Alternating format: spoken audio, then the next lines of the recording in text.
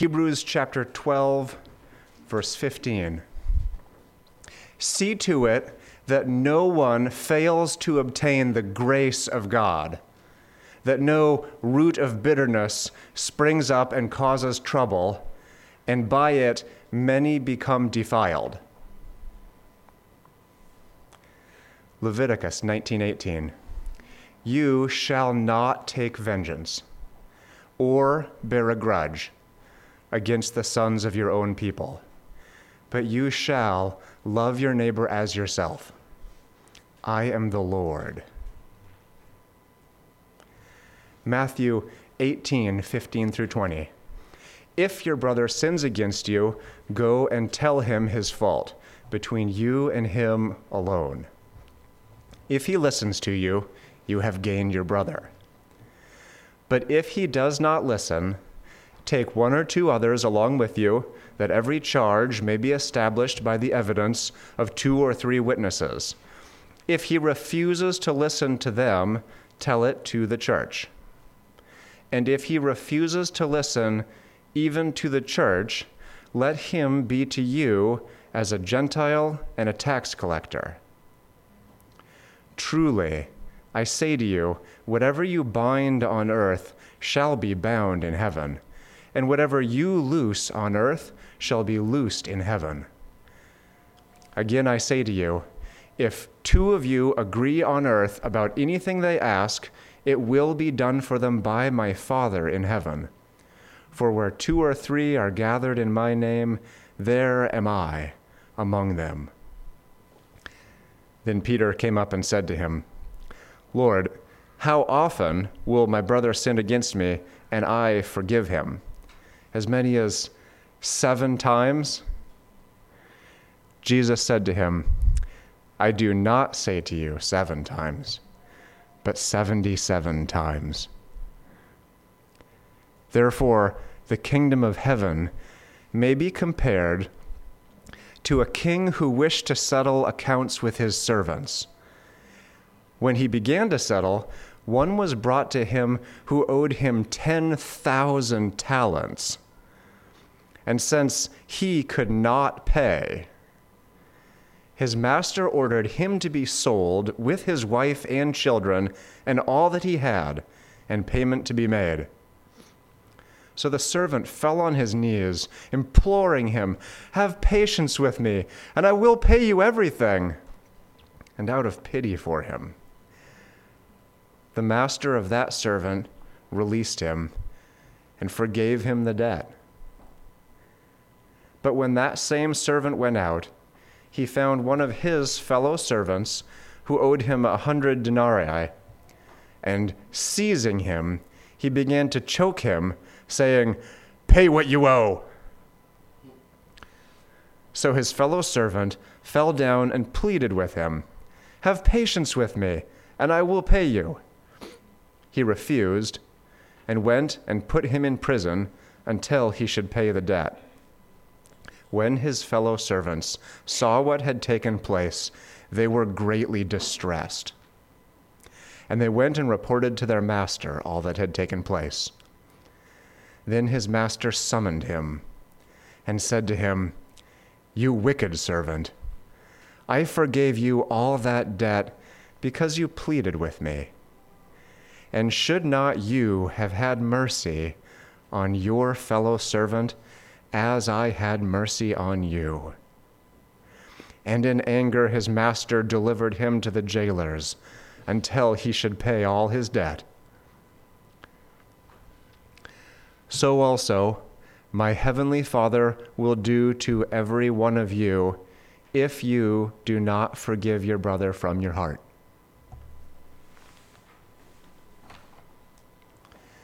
Matthew 6:12. And forgive us our debts as we have forgiven our debtors. And do not lead us into temptation, but deliver us from evil. For yours is the kingdom and the power and the glory forever. Amen. For if you forgive others for their transgressions, your heavenly Father will also forgive you. But if you do not forgive others, then your Father will not forgive your transgressions. So if you are offering your gift at the altar, and there remember that your brother has something against you, leave your gift there before the altar and go. First, be reconciled to your brother, and then come and offer your gift. Come to terms quickly with your accuser when you are going with him to court, lest your accuser hand you over to the judge, and the judge to the guard, and you be put in prison. Truly, I say to you, you will never get out until you have paid the last penny. Mark 3:24. If a kingdom is divided against itself, that kingdom cannot stand. And if a house is divided against itself, that house will not be able to stand. And if Satan has risen up against himself and is divided, he cannot stand, but is coming to an end. Ephesians 4:25. Therefore, having put away falsehood, let each one of you speak the truth with his neighbor, for we are members one of another. Be angry and do not sin. Do not let the sun go down on your anger, and give no opportunity to the devil. Verse 29, let no corrupting talk come out of your mouths, but only such as is good for building up, as fits the occasion, that it may give grace to those who hear. And do not grieve the Holy Spirit of God, by whom you were sealed for the day of redemption. Let all bitterness and wrath and anger and clamor and slander be put away from you, along with all malice. Be kind to one another, tender-hearted, forgiving one another as God in Christ forgave you. These are the words of the Lord. So today I want to talk about a subject called the opportunity of offense. As you know, some of you, that I took about 6 months of a sabbatical, and which means I didn't teach or lead or so forth, and spent extra time just away by myself, visited a lot of other churches to see what's going on out there, and so forth. And so I came back with 3 messages that I felt like God wants me to give to our church that are very, very, very important subjects.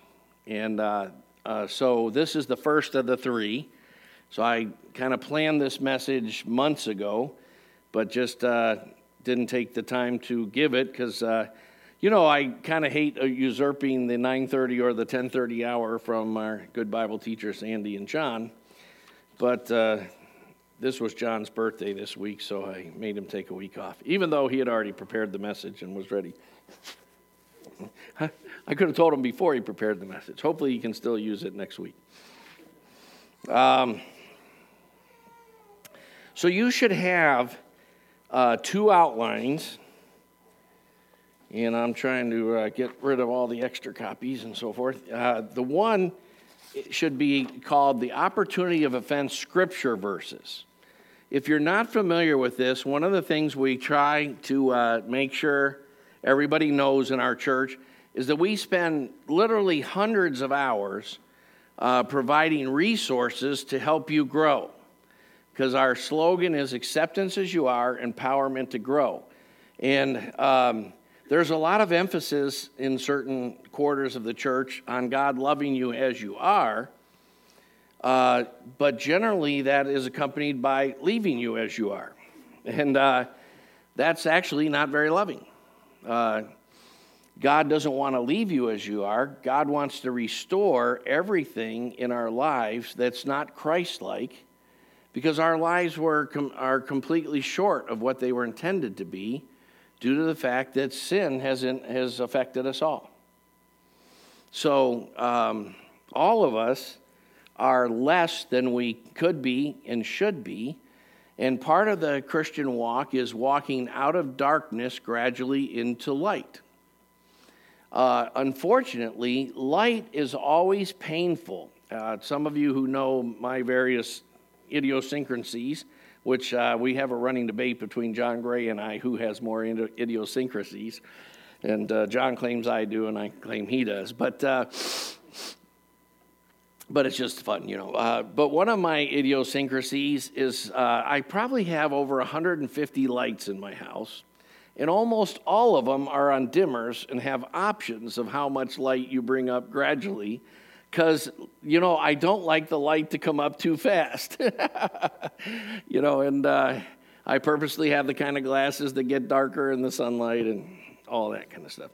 So truth is, always impacts you negatively when you hear it, because we are not truth. And we are less than the truth. And so the truth is, you will be offended if you're going to grow in the Christian life. So one of the resources we have as a church is we have these scripture sheets, and we have them on many topics. There's one on God's love and forgiveness for you. There's one on faith. There's one on sexual immorality. There's all sorts of subjects. We probably have, a dozen or more of these at least, that either Stephen or Deanna or myself have put together. It's usually been a group effort. And this happens to be one of them. These are scriptures. John Gray read some of these to us as the scripture readings today. They're all scriptures about the fact that you will have your feelings hurt. You will be mad at your fellow Christian brothers and sisters. And you will be offended. And so the second thing you should have is the actual outline for the teaching, which should say at the top, Grace Christian Fellowship, the opportunity of offense. And it looks like somebody changed the date to be today's date. It's today the 16th. Well, way to go. Yeah. So, because I had this ready last week, but we ran out of time. So let's kind of get into this. And my introduction is going to be at least half of the message. The introduction goes on to page 2. So the first thing by way of introduction is I want to talk about what I call the Catherine Weiss principle. Hopefully everybody has at least one or two principles named after them. I had taught on this subject over 45 years of Christian leadership and so forth, probably 100 times or something. But several years ago, Catherine and I were sitting on the back deck, and as if anybody knows the back deck, we, John and myself, Jason and John and myself, Nathan, Catherine, lots of you, Deanna, have sat on the back deck and discussed biblical studies and theology. That's just something we do. And so we were discussing this subject, and my wife pointed out something I really had never given enough thought to, is that it's inevitable that you will be offended. In fact, it's the will of God that you'll be offended. In fact, you cannot grow in Christ if you're not offended. So, in Matthew 18:7, Jesus says, "Woe to the world because of its offenses, for offenses must come. Woe to the man whom they come from." But if you look down in the Luke 17 version of it, which is a little further down on the page, it actually says it's inevitable that stumbling blocks will come. Now, the word offenses is how the New American Standard translates the Greek word there, which is the word scandalon, which etymologically speaking, we get the word scandalize. And you hear Christians say, boy, that scandalizes me. That shocks me that, you as a Christian think you can watch that kind of movie or something, whatever. You get shocked about various other Christians and what they consider it okay to do or not to do and all that kind of stuff. So The New King James, I should say, I got that wrong, translates that as offense or offenses.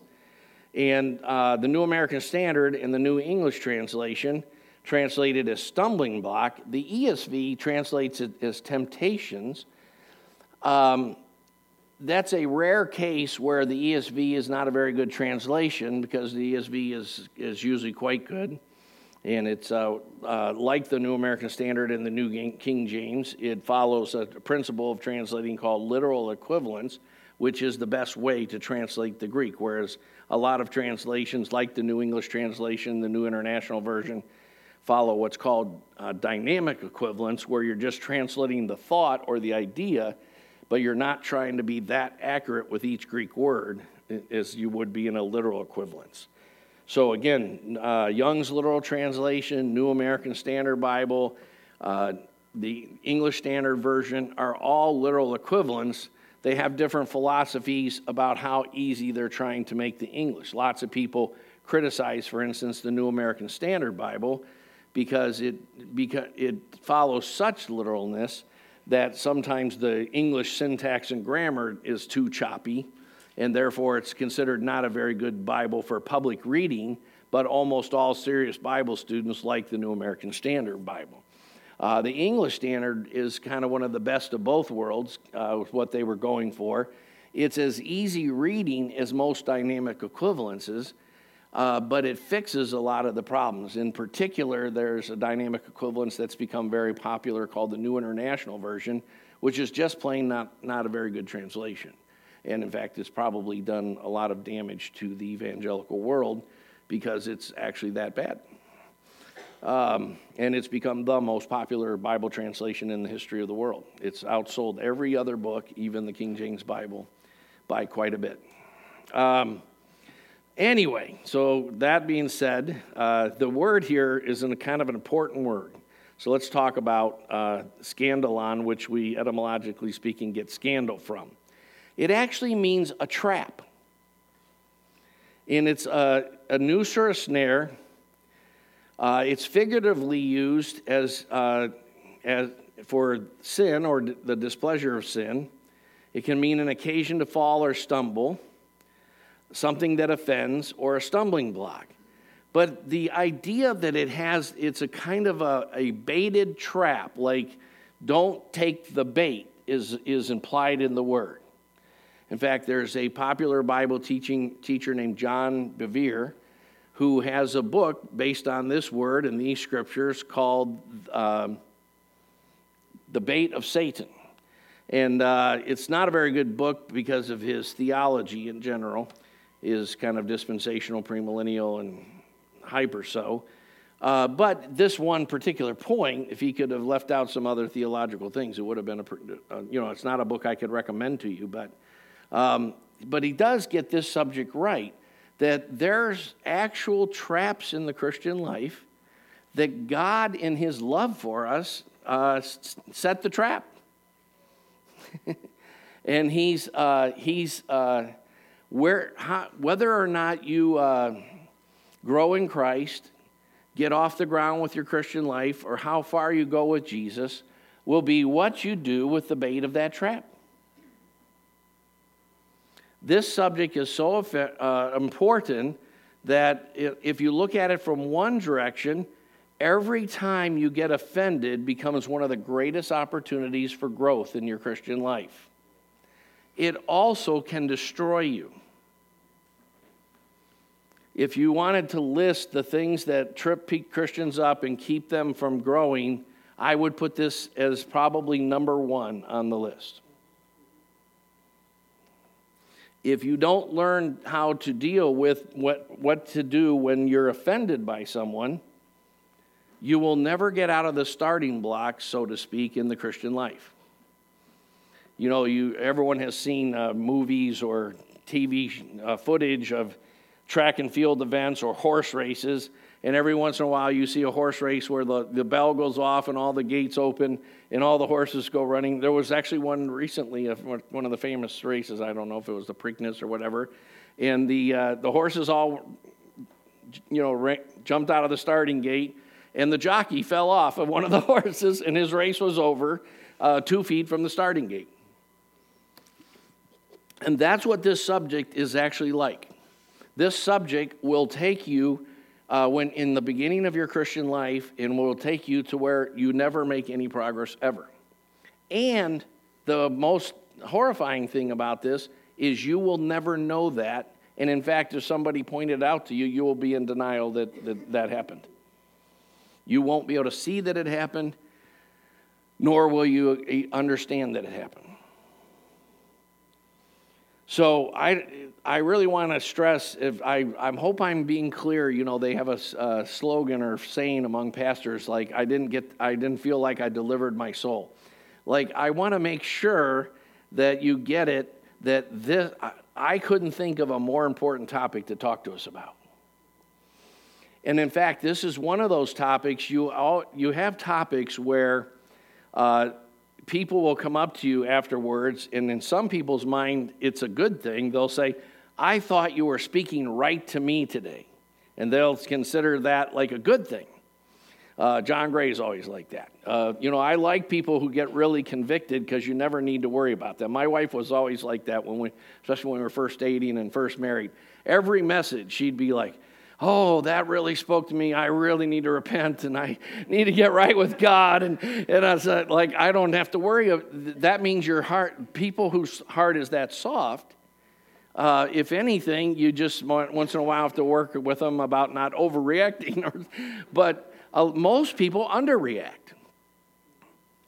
Most people are like, yeah, I sure hope that guy was listening to that. They do what I call play pitchfork with the word. Sure hope my wife heard that message, or the wife is thinking, I sure hope my husband got that one.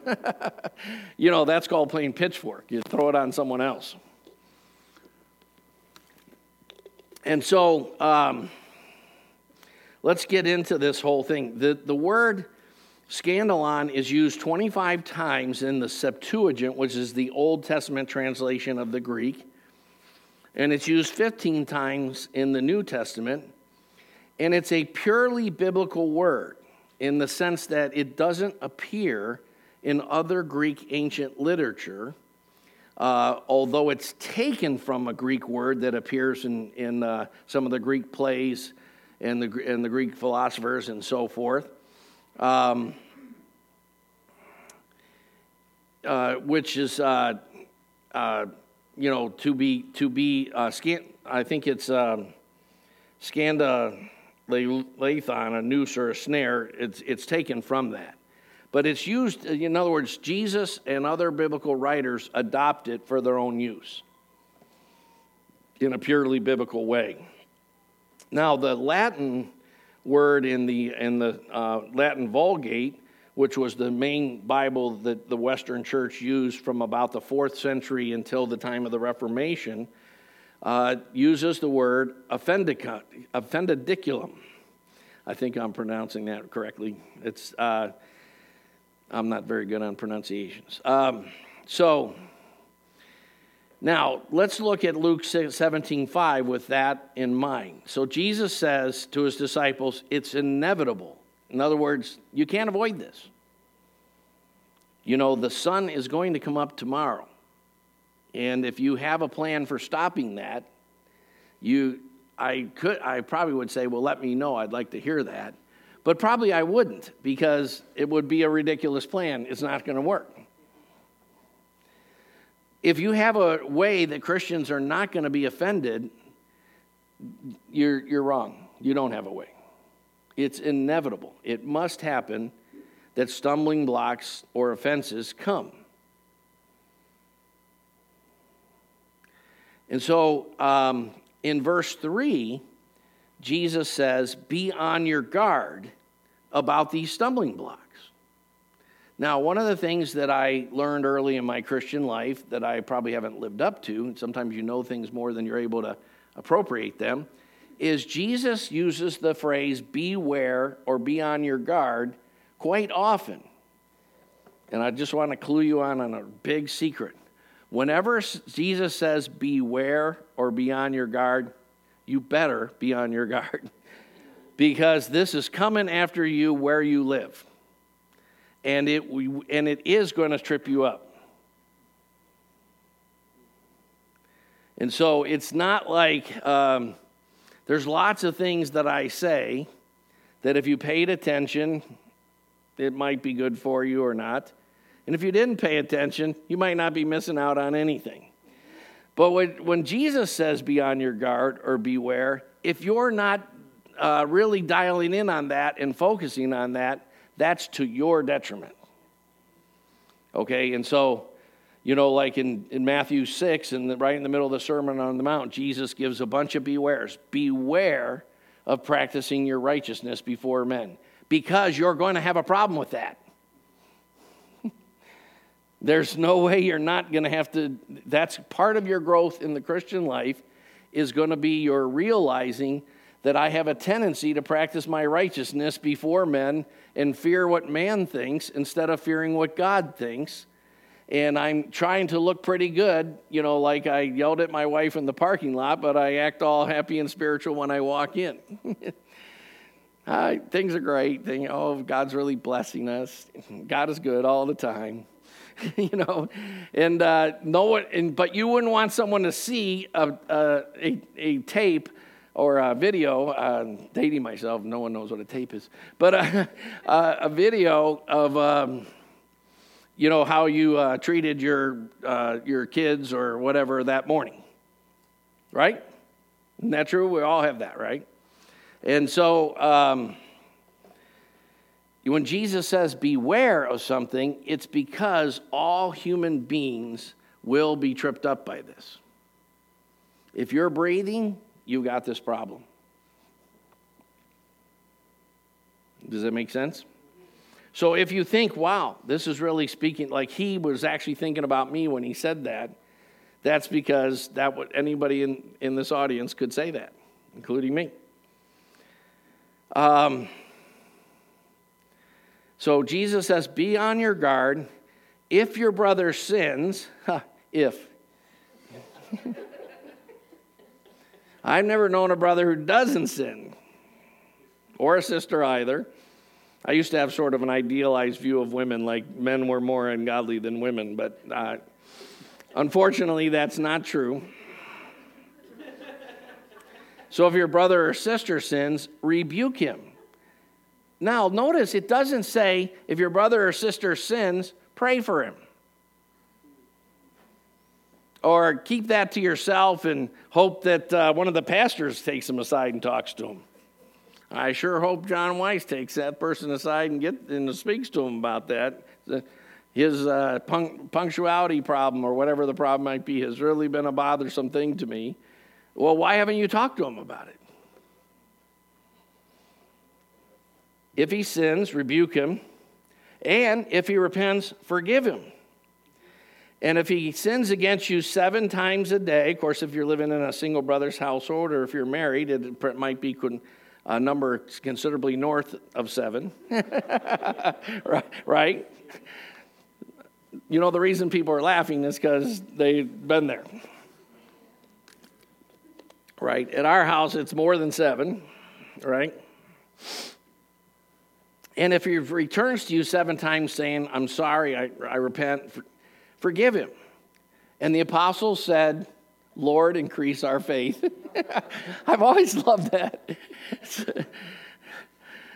What a great response. Like, are you kidding me, Lord? Like when Peter took Jesus aside and said, Lord, this will never happen to you in Matthew 16. It's kind of one of those moments like, Lord, I think you're taking this idea a little too far here. I mean, not Sister Bertha or not Pastor Greg. Like, forgive him 7 times? Holy cow. Gee Willikers, Batman.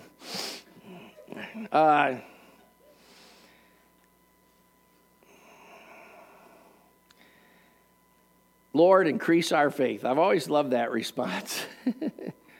And in Mark's response, the disciples say the same phrase when Jesus talks about serving and not doing things to be noticed and so forth, but be the greatest as a servant and so forth.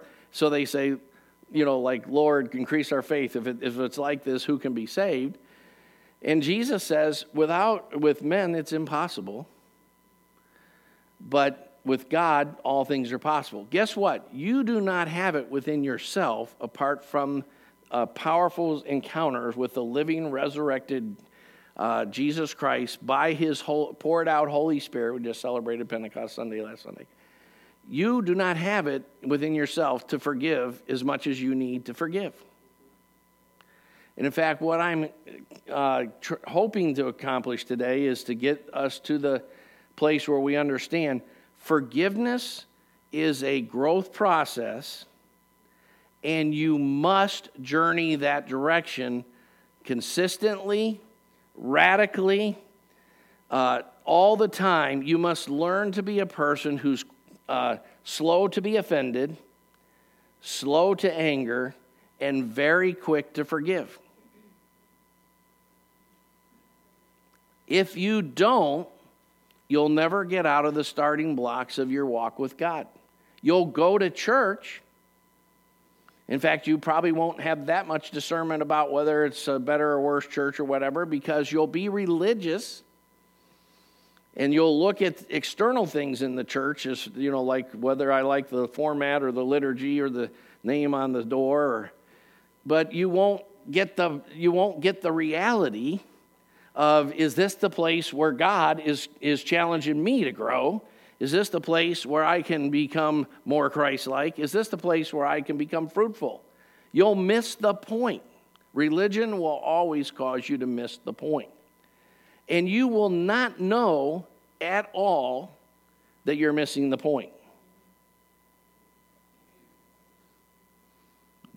I hope you heard that. You will not know that you're missing the point. And generally, if somebody takes you aside to point out that you're missing the point, in many cases, you might not have ears to hear that either.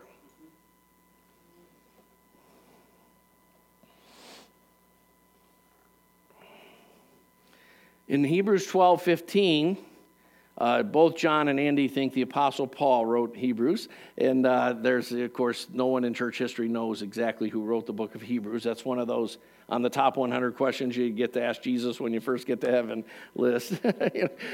Andy's like, he'll be checking in and they'll be trying to show him where his room is and where to hang. And he'll be, yeah, but before we get into all that, who wrote Hebrews?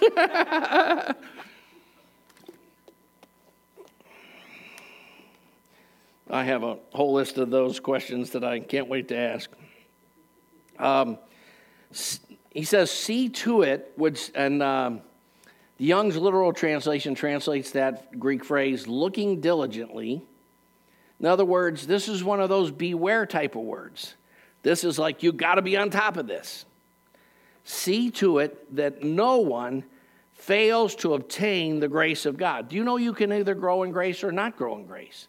And you can obtain grace for certain areas or not obtain grace for certain areas. I've never obtained the grace of God to play the piano.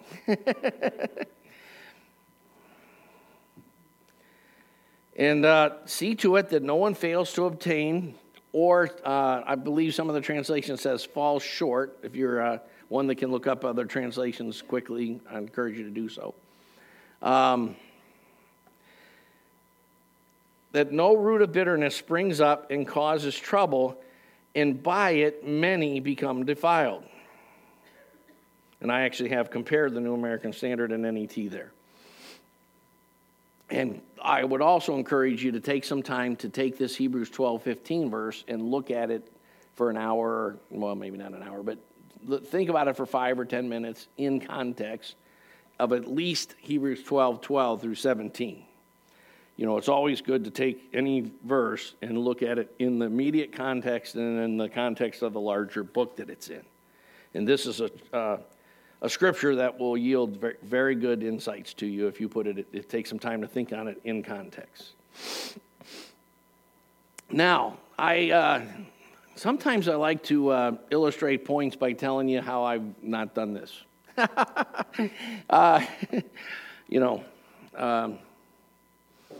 So I actually want to tell you a little testimony of when I was a young Christian and I took offense in a situation and how it almost destroyed my entire Christian life.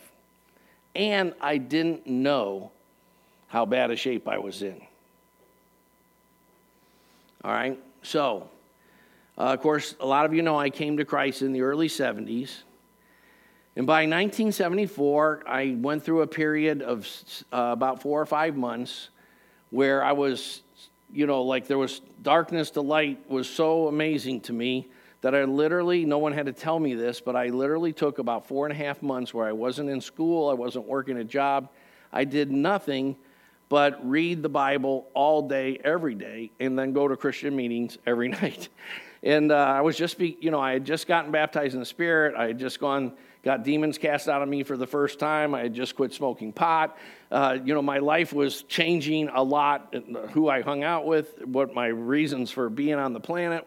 Everything changed from the inside out very quickly because of several, some of you know my history and my story. So after that time period, I went through approximately a year and a half of just being so excited for the Lord and so filled with His Spirit and so reading even when I couldn't do the 10 hours a day thing anymore, I actually went back to college, and I had a rule that I wouldn't allow myself to do my university homework until I'd read the Bible at least 3 hours that day. I was very hungry and excited, and a lot of it was because I was just so lost, and all of a sudden He found me. And so it was lots of amazing things were happening. There's areas of your life where God will help you achieve sanctification and Christ-likeness in a very gradual process over 5, 10, 15, 20, 30, 40, 50 years sometimes. My wife's still hoping I'll come around on a number of areas. And we just celebrated our 37th anniversary this week. She has hope that by the time we're married 60 years, I'll be achieve some sanctification. By the grace of God. And she still hopes. But there's other areas that God just supernaturally changes you. And I really was in kind of a spiritual state and atmosphere. I was in this church that was a sovereign move of God, was so powerful. 4 or 5 worship meetings a week that were 2 and 3 hours long. It was just an amazing time. There was a move of God throughout the country that was known as the Jesus movement, and another one that overlapped a lot known as the charismatic movement. And our church was sort of a product of both of those. And, I not only was very hungry and on fire, but every Christian I knew was very hungry and on fire. Caleb Trimbach was here up till a minute ago, but his mother was my good friend back in those days. And she just loved the Lord. Amazingly. Like if you ask Martha, what do you want to do? She would go, let's worship for a while. She always would say that every time. But if you get 10 or 15 people together and someone would go, let's go play putt-putt golf or let's go bowling or whatever, Martha would always go, why don't we worship for an hour or two? And so during that season, God supernaturally changed a lot of things. Like I went from not even believing that I could make any progress about quitting drugs to it was just gone. There was no desire to ever go back there. That's been 45 years. Even like sexual immorality, it was like God just changed my heart and attitude, and I had like a year and a half of not even struggling with lust or anything. And, it was just an amazing spiritual atmosphere that was happening. And in the midst of this, there was a summer that I actually, we're going to be talking about the M. Weiss principle, named after my mother. Boy, that clock is really messing me up. Let's not have that not fixed next week. It's unbelievable. Take that down today. So you're all going to pay for it. So you all want to encourage Stephen to make sure that doesn't happen. This is now the 3rd week that's been off. I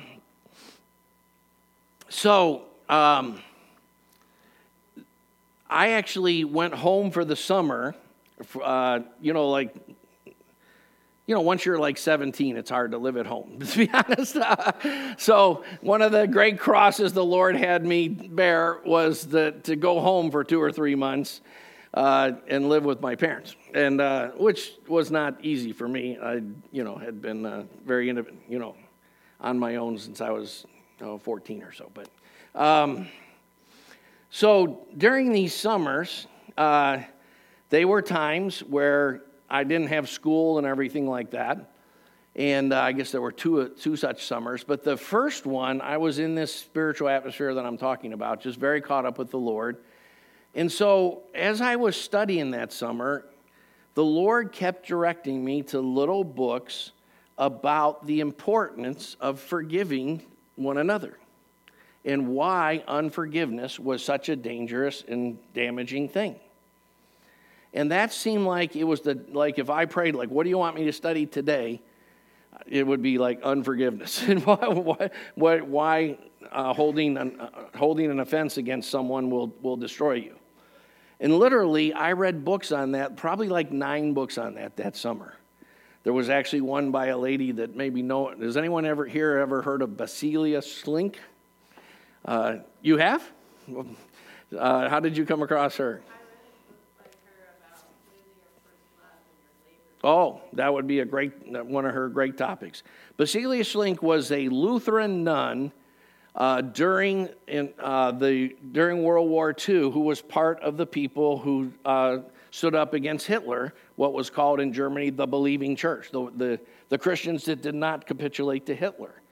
And she was mightily used of the Lord for several decades and wrote a lot of little books on subjects like not losing your first love with Christ. So she had a book about being offended and why it was so important to learn how to forgive and to go to the person who offended you and talk it out and live what we call the shootout principle, and why it would hurt only you. Because one of the strangest things about this, when you get offended, do you know that it doesn't actually matter if the person who offended you actually was in the wrong or not? What matters is that you've taken offense. And so they could have really sinned against you and they need to repent. They won't know that if you don't do what Jesus said, to go and tell them that. So for one thing, you'll be withholding grace from them, but it won't affect them very much. They will have said something insensitive or at wrong timing or been too pushy or too angry or something in the right situation or the wrong situation or whatever.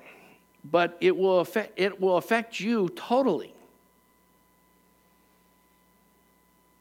And the reason we're gonna get into this as we get into Matthew, but it's because of how much God has forgiven us. There's no more damaging sin than to not forgive your fellow human being. Because we live in a time where sin is defined in very shallow antinomian legalistic terms. And so we think our sin problem is like this big. But our sin problem, as we're going to see, is much bigger. And therefore, because of all that God has forgiven us for, if we turn around and don't forgive our brother, it will destroy us. God will withhold his presence, his grace, and you'll never know it. You'll still be religious. You'll still read your Bible. You'll still go to church. And you'll think, I'm doing fine. But you won't be. So in my own story, to finish this little testimony, I read these kind of books one summer. Probably would have been, let me see if I can do the math, summer of 1975. And then the next year, I had a guy for a roommate who was a Christian guy in the church, but I didn't know him very well, and he was a year younger and didn't have many friends, so he asked me if I would be his roommate. So I said yes. Little did I know it was a sovereign, inevitable, wonderful setup from God to teach me how easily I fell into unforgiveness and to change that permanently the rest of my life. So I had this roommate, and he had lots of things that were difficult. For instance, he ground his teeth loudly all night long when he was sleeping. He didn't wash his clothes very often, or his shoes, or wore these tennis shoes that really smelled bad. So, like, he smelled terrible all the time. He had a mother who was one of these very, can't let her kid grow up kind of thing. So his mother called every morning. The problem was, like your mother calls you every morning when you're like 18. That's a little weird. And it was very weird. And I had a job as a night guard. And so I got off work at 6 a.m. every morning, and I went to bed at 6:30 every morning. And I had to get up at 8:30 in order to make it to my 9 o'clock class. So I got 2 hours sleep every day during my sophomore year of college. And that's 2 hours of sleep when you don't get very much sleep, you really like your sleep. It's like, I had this great relationship with my mattress. We were like going steady. And and my pillow just really understood me. And I really loved those 2 hours of sleep. The problem is my roommate had an 8 o'clock class, so his alarm went off in the middle of my sleep, and it was a very loud alarm, and it woke me up every day. Then he would leave for class at about 10 minutes to 8, and we had dorm phones back then. There weren't cell phones yet or anything, and they were very loud, the kind of ringers that you could not sleep through. The kind of ringers that would scare you half to death when they first went off. And his mother called at 10 minutes after 8 every day, after he's already gone to class, and I had to jump out of bed, go to the other side of the room to answer the phone.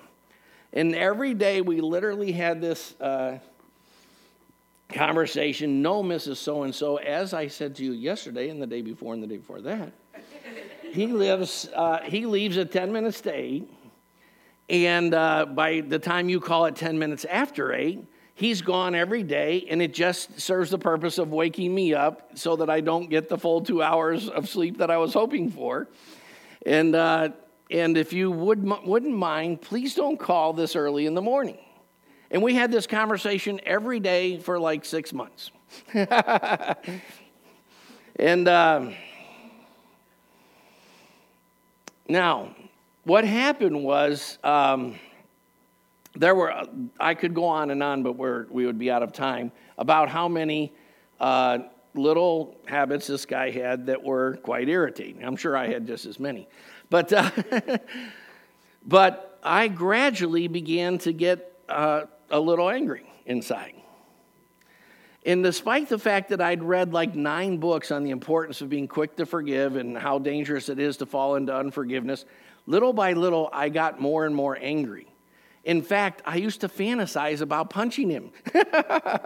I really did. I started like, wouldn't it be great if I just grabbed him by the shirt, slapped him a few times, and punched him out, and told him how much Jesus loves him. I was bitter and angry.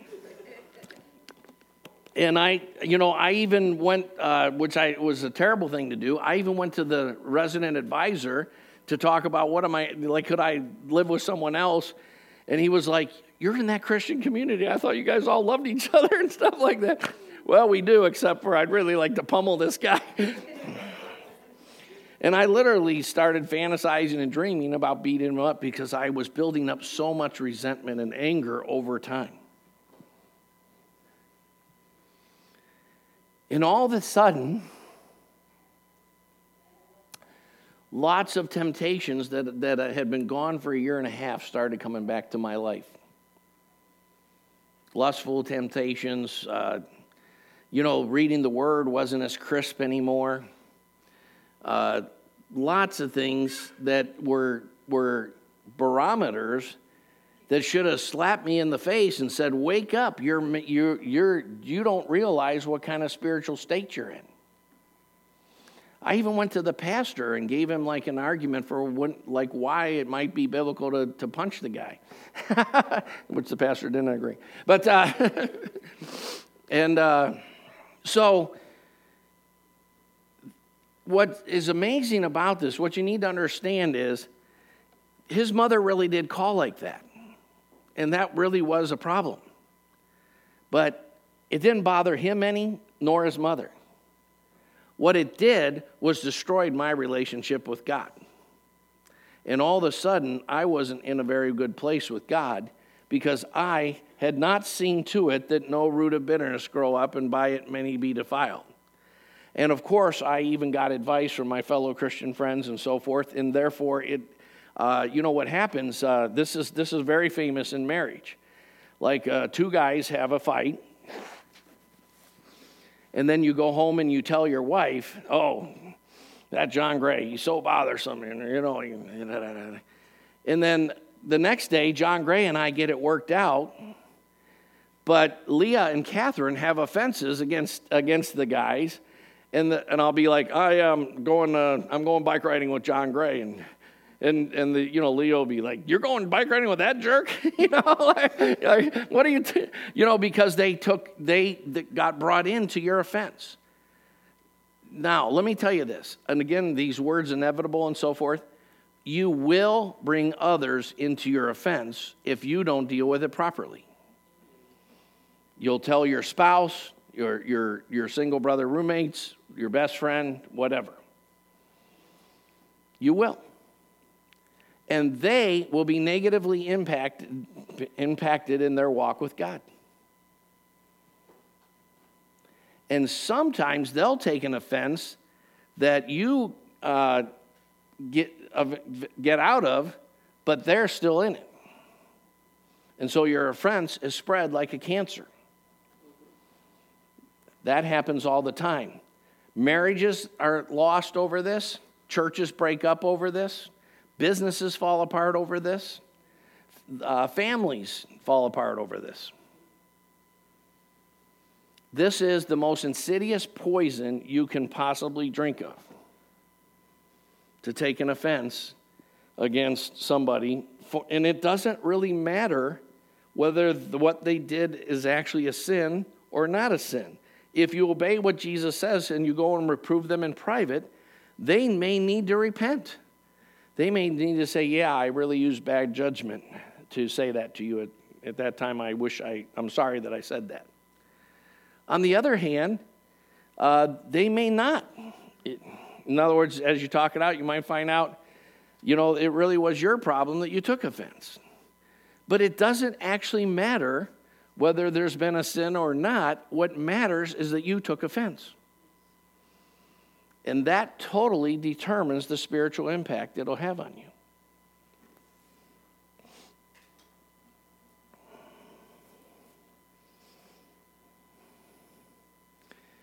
So, in the end, at the end of my sophomore year, and I began to realize how deeply I'd fallen into unforgiveness and bitterness against this guy, I began to work on what I call the difference between true forgiveness and false forgiveness.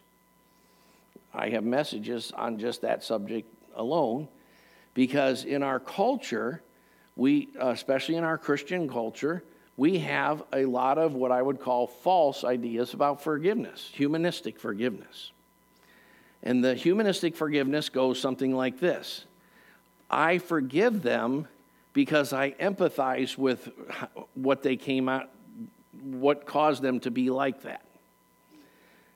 In other words, I forgive him because he does have that overly controlling, nitpicky mom, and his dad was kind of a wimp and so forth, and of course he would end up a little screwed up. But you know what? It's okay. It's not necessarily harmful to walk a mile in their shoes, so to speak, or to kind of understand what they're up against. But that has nothing to do with forgiveness or not. The fact is, they might have been an evil, nasty, rotten jerk who was really out to destroy you and had the worst motives possible. It doesn't matter where their offensive attitudes or behaviors or things they said came from. What matters is that you decide to not hold it against their account. That is, you tear up the IOU. That's what true forgiveness is. True forgiveness is to say, God, they had nastiness in their heart. They hurt me deeply. They were very insensitive. This is one of the deepest pains I've ever gone through. And I really pray you'll bless them. One of the things when Jesus said, pray for those who despitefully use you, you will actually be the one who benefits from praying for them.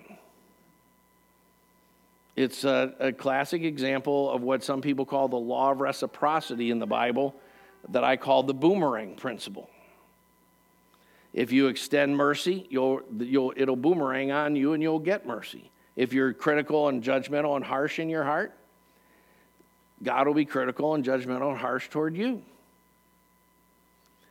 And the attitude you give out will be what you're the only one that will be impacted about it. The person you're upset about may not even know that you're upset at them. Often they don't. But you can be in a terrible place spiritually because you've held this and you didn't obey verses like don't let the sun go down on your anger. You didn't deal with it the day it happened. You never went to your brother.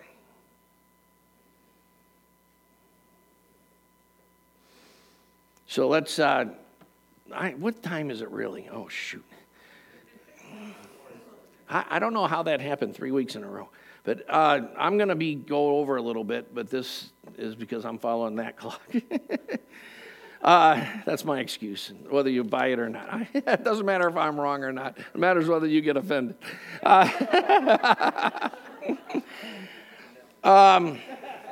So this next part I call the M. Weiss principle.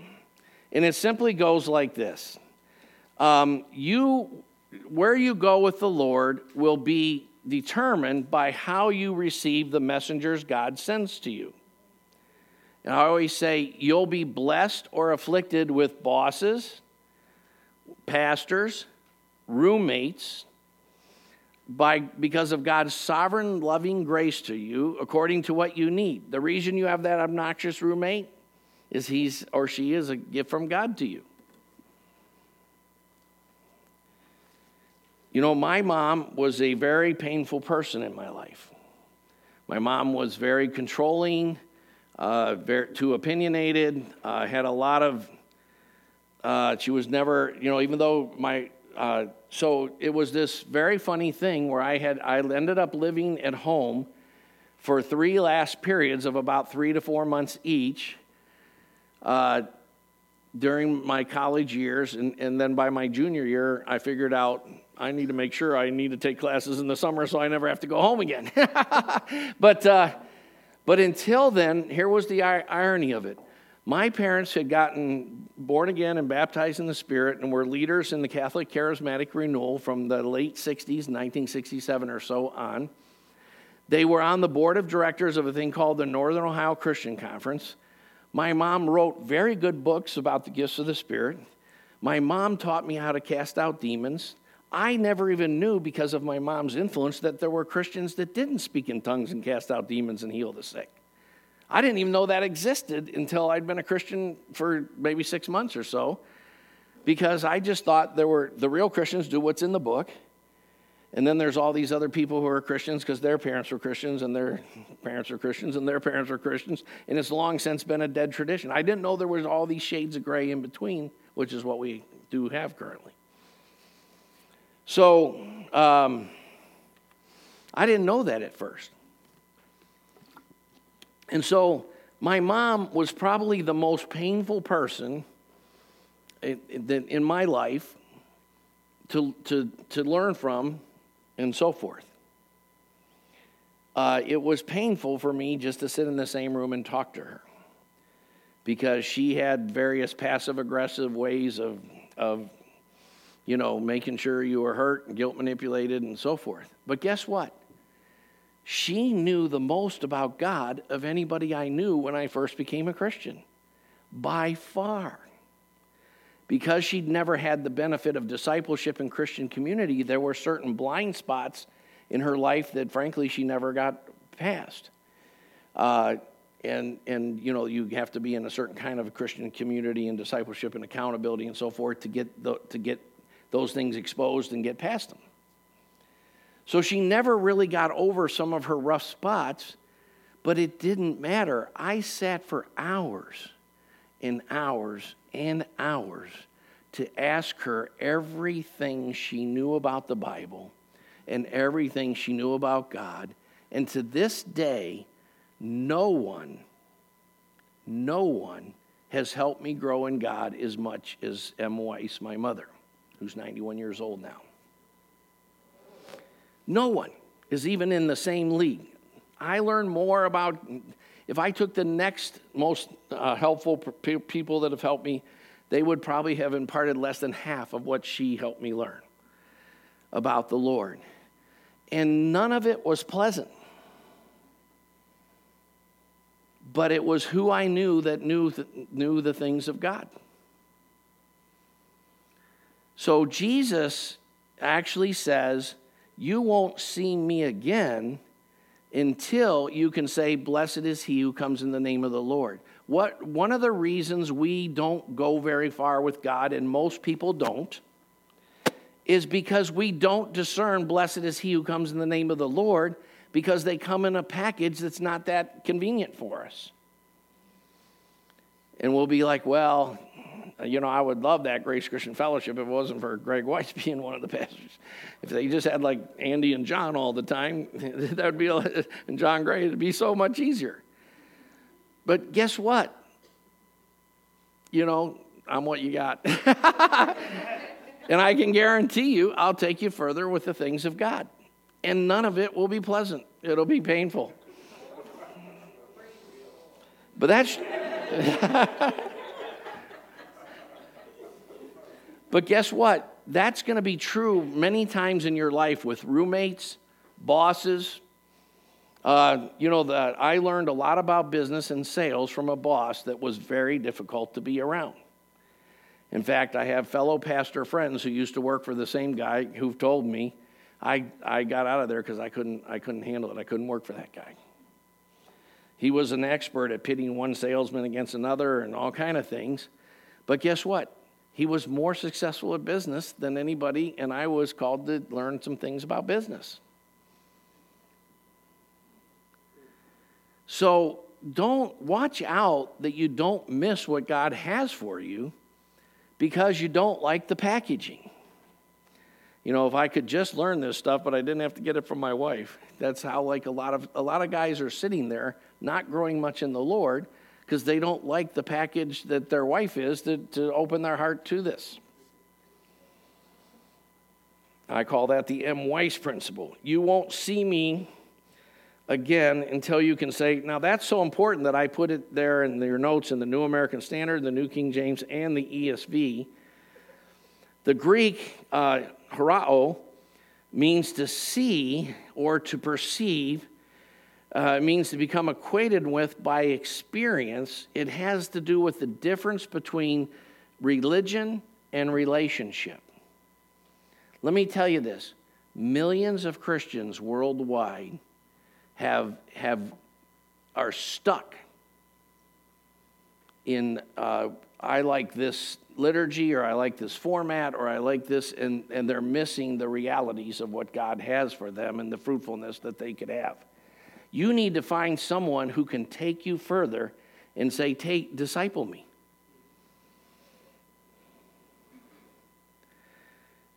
Now, just to make sure you understand this, in Ephesians 3:14 through 19, when Paul says to know the love of God which surpasses knowledge, I love stuff that when you read it in the English doesn't make any sense. That doesn't, like I want you to know what you can't know, is what he's saying. And it makes great sense in Greek, but it doesn't make any sense in our English translations. You have to look up the Greek to even know what he's talking about. The Greek for I want you to know the love of Christ is the word gnosko, and it means to learn, to know, to come to know, to get a knowledge of, to perceive, to feel, to understand.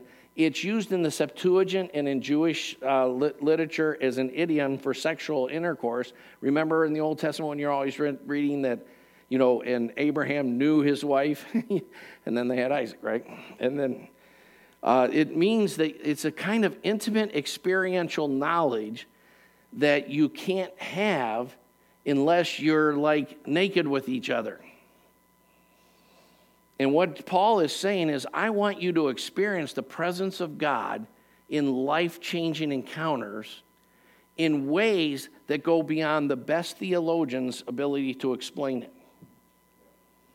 Hopefully, you could if I said, Mariah, I want you to stand up next Sunday and give a good teaching on the attributes of God.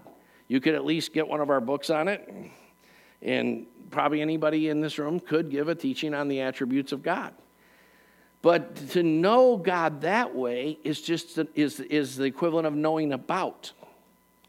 Now, it's an important thing because the Bible is actually always endorsing two kinds of knowledge. One is kind of scriptural, cerebral, cognitive, theological knowledge, which you must have and you must grow in. Nobody would ever accuse our church of being against that. We are trying to cultivate a culture where everybody is a theologian and biblical studies expert and has the tools and so forth to do that. And that's somewhat foundational to the other kind of knowledge, which is experiential, spiritual, concrete knowledge. Is Sydney, he's always downstairs. I wish, because he knows cartoons, but someone else might know this. There used to be a cartoon about this, like, I can't remember if it was Hanna-Barbera or just like there's Marvel and DC nowadays, which some of the guys have tried to explain to me. There used to be Hanna-Barbera and Warner Brothers. And, like Bugs Bunny and Daffy Duck were Warner Brothers, and Huckleberry Hound was Hanna-Barbera. And back when I was a kid, I would have known which ones were which. And I think it might have been Hanna-Barbera, but one of them had this cartoon character that was this dog that always wanted a biscuit. And so the dog would, you'd always be begging for a biscuit. And so finally, like the owner or the master or whatever would throw him a biscuit, and he'd eat it, and then he'd go,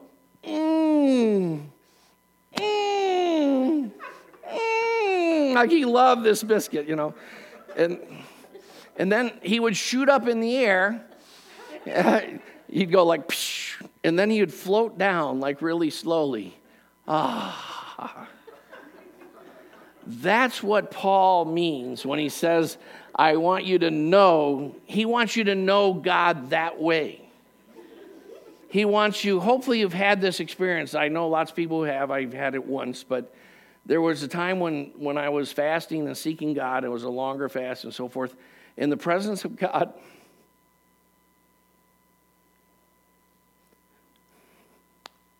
years later, I can't even talk about this experience without getting emotional. The presence of God was so strong that I had to ask God to tone it down. I couldn't take it. And I realized that this is the kind of presence of God you're going to have a glorified body in heaven to be able to handle. If you had the presence of God like that on a regular basis in this life, it would kill you. Right? That's what Paul is saying when he says, I want you to know the love of Christ that surpasses knowledge. I want you to know it so experientially, so manifestly, so acutely that you can't even, even like the guys like Andy who are really smart and know the Greek, and John and all these guys, they couldn't tell you. They wouldn't have the right vocabulary to be able to explain it. Now, I may have to kind of make this a 2-weeker and do this at night, but if I do, I won't take the 10:30 again. I'll maybe take the 9:30, or maybe I'll just have a special session for anyone who wants to hear the rest of this. Because what I want to go into this is tell you this. Offense is both the greatest crippler and it's your greatest opportunity yet. It will come. In Revelation 12, Satan, one of the verses on the scripture verses, I believe it's on, that's John Gray's version. Where's the copy of the version that was for everybody? I should have that somewhere here. Yeah, so it's on the back page, second from the bottom, where he's first called the deceiver of the whole world, and then he's called the accuser of the brethren. So let me tell you a little bit about accuser of the brethren, even though we're past the time, but it's only 5 to 12.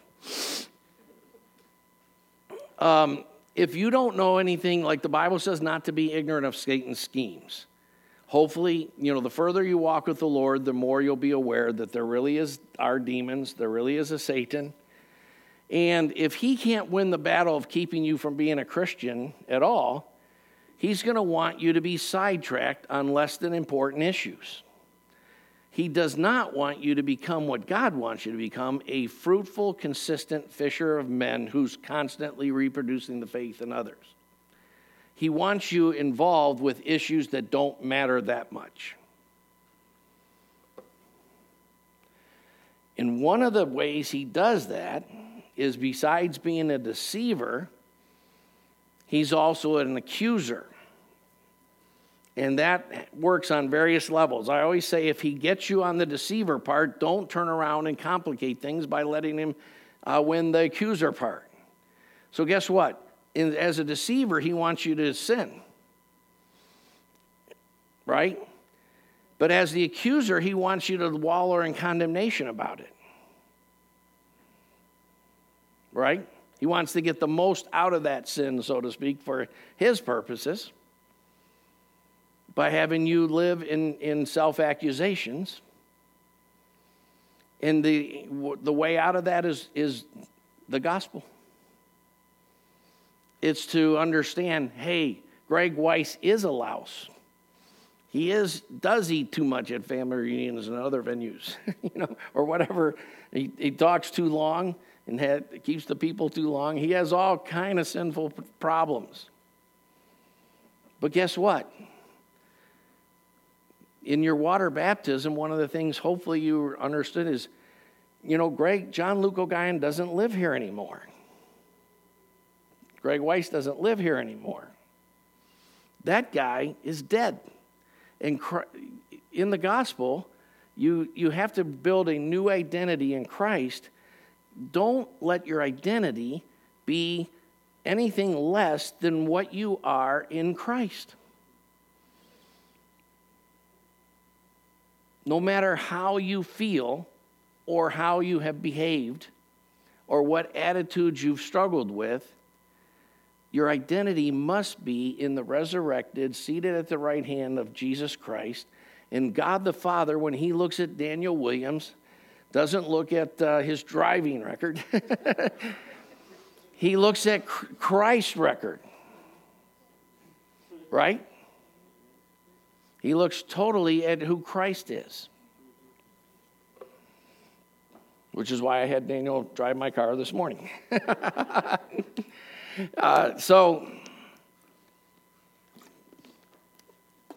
now, likewise, just like he's the accuser in terms of condemnation, he's also the accuser in terms of your brothers and sisters, your boss, your Christian roommates, the other guys at the campus ministry house.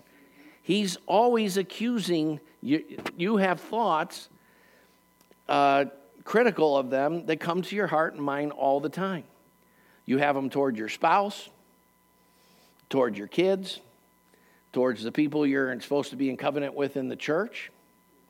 And what you do with those thoughts will make or break you forever. And in very practical ways for the rest of your Christian walk.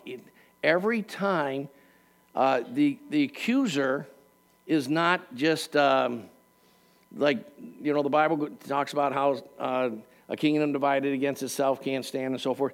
Satan understands probably more than most of us about the kingdom of God, and he wants to keep it divided.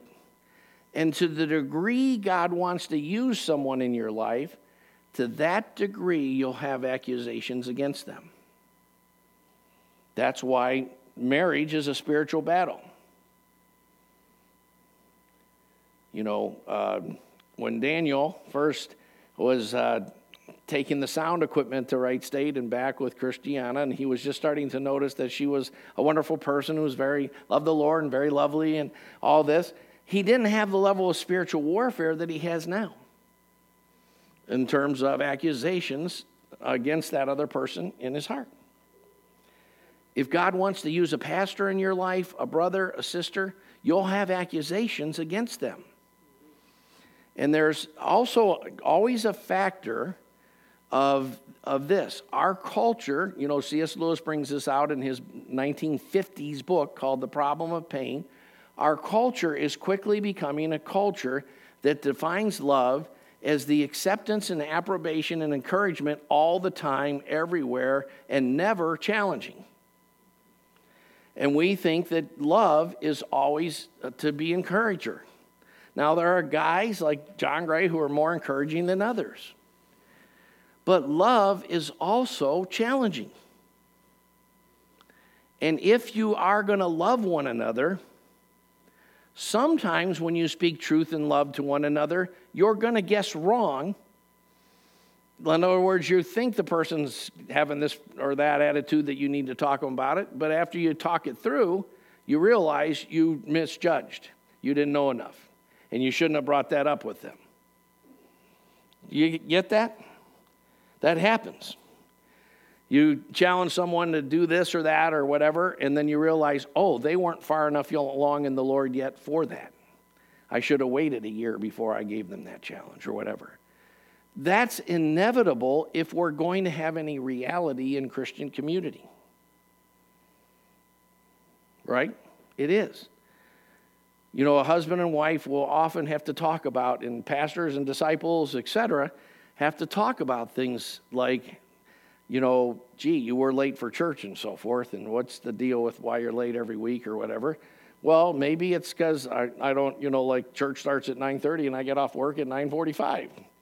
And when you confront them about why they're late every week, you find out they have a very legitimate reason why they're late every week. And you shouldn't have confronted them. But you have to be able to get past that, like by talking it all through and forgiving one another. If you don't do that, you'll start down a road of darkness, and it's like in those Star Wars movies, once you start down the dark side, it's a very difficult trip back. So when you are offended, not if you are offended, notice how many times I love in Matthew 6 when Jesus does it. He doesn't say, if you pray, go into your inner room. He says, when you pray. He doesn't say, if you fast. He says, when you fast. When you read Scripture, not if you read Scripture. When you get offended, not if you get offended. Make sure you're committed to the not letting the sun go down on your anger. In other words, get an appointment to get it talked about today. Now, sometimes you can just call, like John Gray called me up and we talk for 2 minutes on the phone and it's done. Because what happens is eventually you have history together and a little offense here or there is no big deal. Right? You know, like if I owed John Gray $10 or something, he probably wouldn't even let me know. Because he's like, you know, we've done so many things together and so forth. Who cares about $5 or something?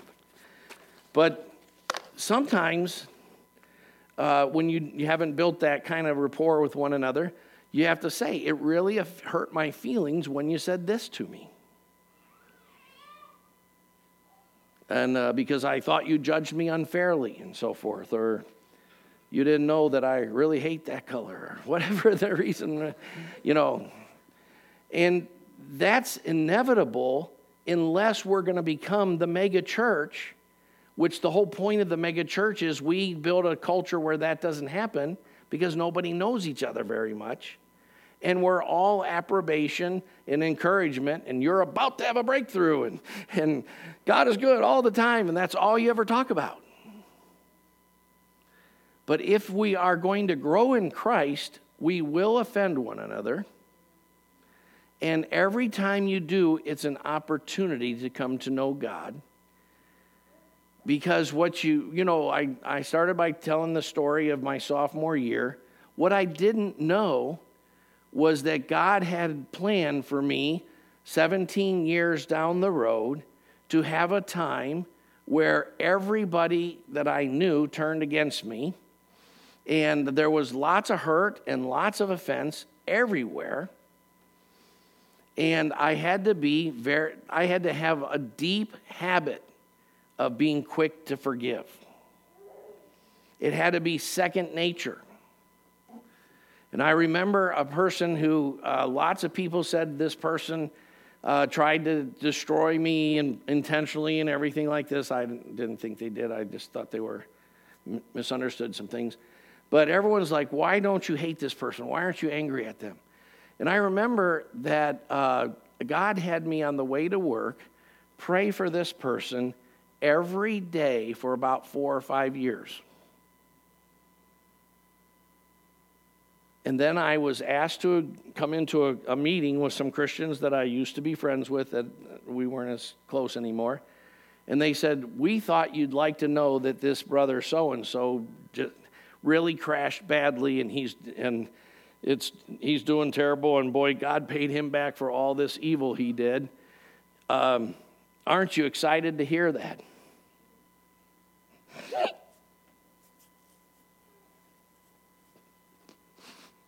And I started to cry. And I said, a man of God has fallen, and in this case, he lost his ministry. Why should I be happy about that? I said, I cannot believe you're sitting here thinking that I would be happy because he got paid back by God for what he had done. And I said, I'm sorry, but you never knew me. And I can't be in this meeting. I can't do anything except weep over this guy's hurt and loss. And you know why that was achieved? Because I did what Jesus said, pray for those who despitefully use you every day. And I had talked it through with the guy, and we'd come to reconciliation. Everybody else thought I should be living a life where I was hoping he'd get his and get paid back. That's a terrible place to be. I hope you're never in that kind of place. When true forgiveness not only includes tearing up the IOU, which we covered that part already, but it also includes praying for them so that deep inside of you, you really want that God not to hold it to their account. You want them to be blessed. If you hear something great happen to them, you would be generally happy. Genuinely happy is what I'm trying to say, not generally. You'd be, if something terrible happened to them, in fact, that wasn't the end of the story with this guy. Certain pastors, including Ray Nethery and stuff, spent a couple years trying to restore the guy. And then when they brought him back into the ministry, they found out he hadn't changed or grew and so forth, and he had to end up resigning. And to this day, he's completely out of the Christian ministry. And I was in a second meeting a couple years later where they were telling me that it didn't work out well for the guy and so forth. And I literally had to walk out of that meeting. And it was about an hour before I could drive my car home because I was weeping so uncontrollably over this guy's hurt and loss, who did me more damage in my life than any other person ever did. But interestingly, it's like the M. Weiss principle, he was also a guy who was my pastor for many years, and he did me more good than anyone else next to my mother in my life, too. And while everyone I know talks only about this guy in terms of how much evil he caused so many people, I think of nothing except how much God used him to help me know about the sovereignty of God and all the other things he taught me. I hope this all makes sense to you. Don't let the sun go down on your anger. Don't, whenever I give these kind of messages, I know there's going to be 15 people that want to talk to me afterwards and get a message. But the funniest one I ever had was, end the story with this, even though it's late.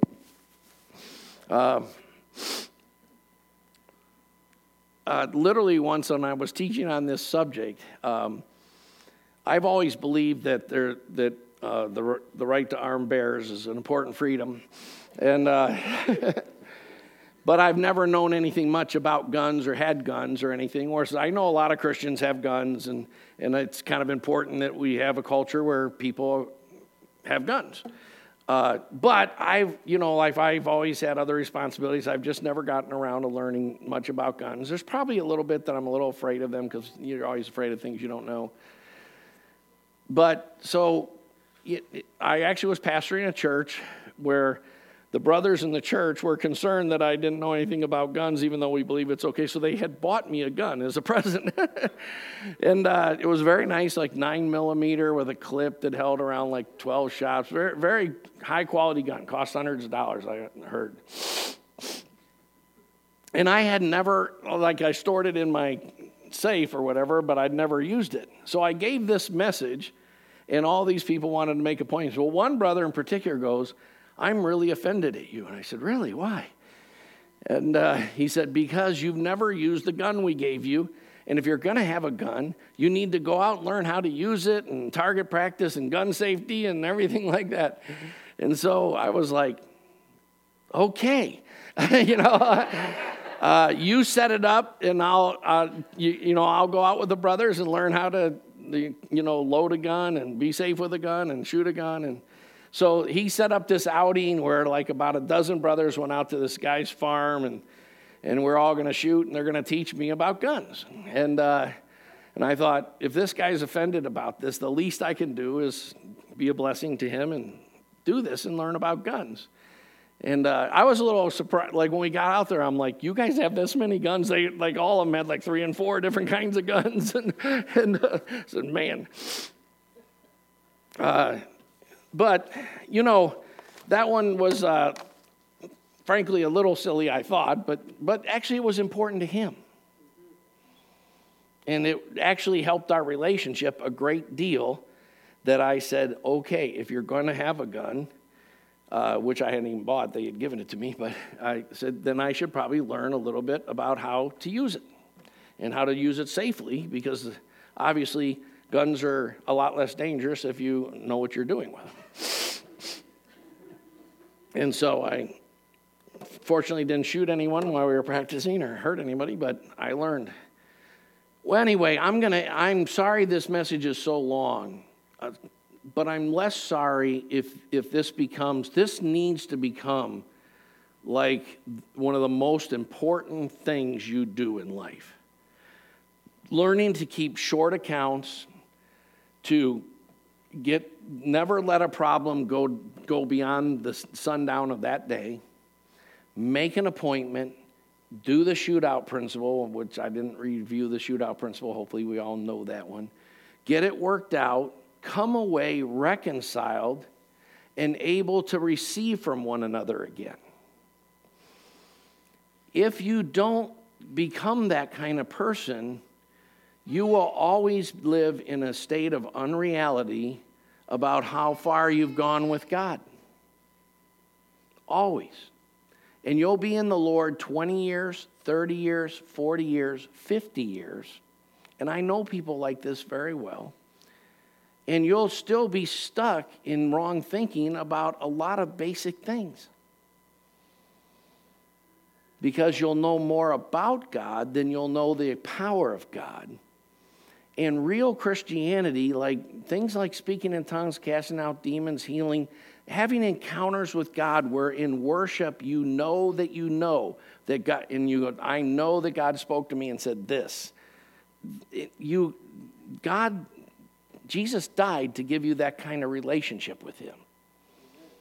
Now, that doesn't mean you shouldn't, with big leadings of the Holy Spirit, you shouldn't check them out with other Christians and stuff like this. But you should know the Lord spoke to me about this and that. The Lord spoke to me about marrying Catherine.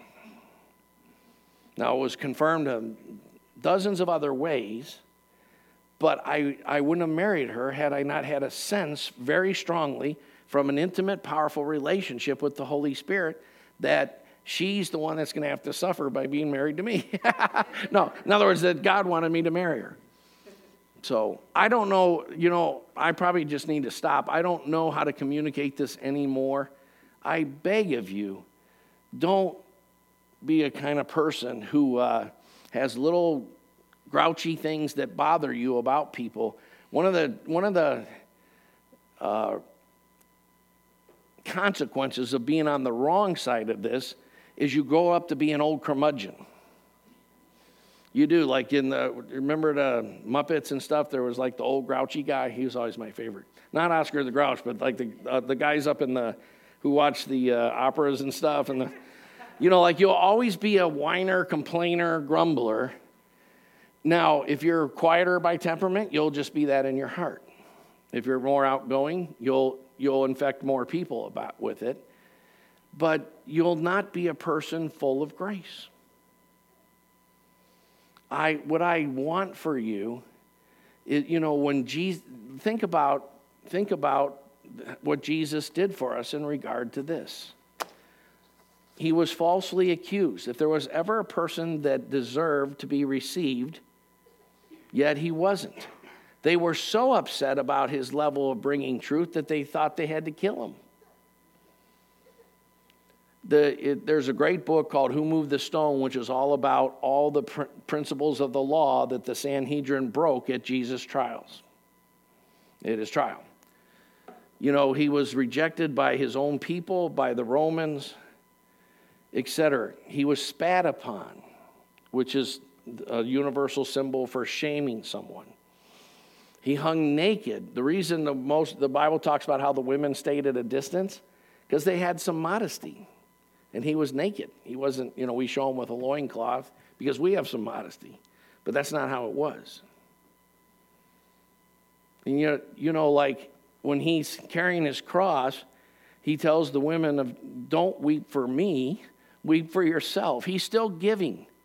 From the cross, he cries out, Father, forgive them. They don't know what they do. Wow. So anyway, let's end this and have Jason come up. So I don't know how I can deliver my soul any better than that. I hope it will be helpful to you.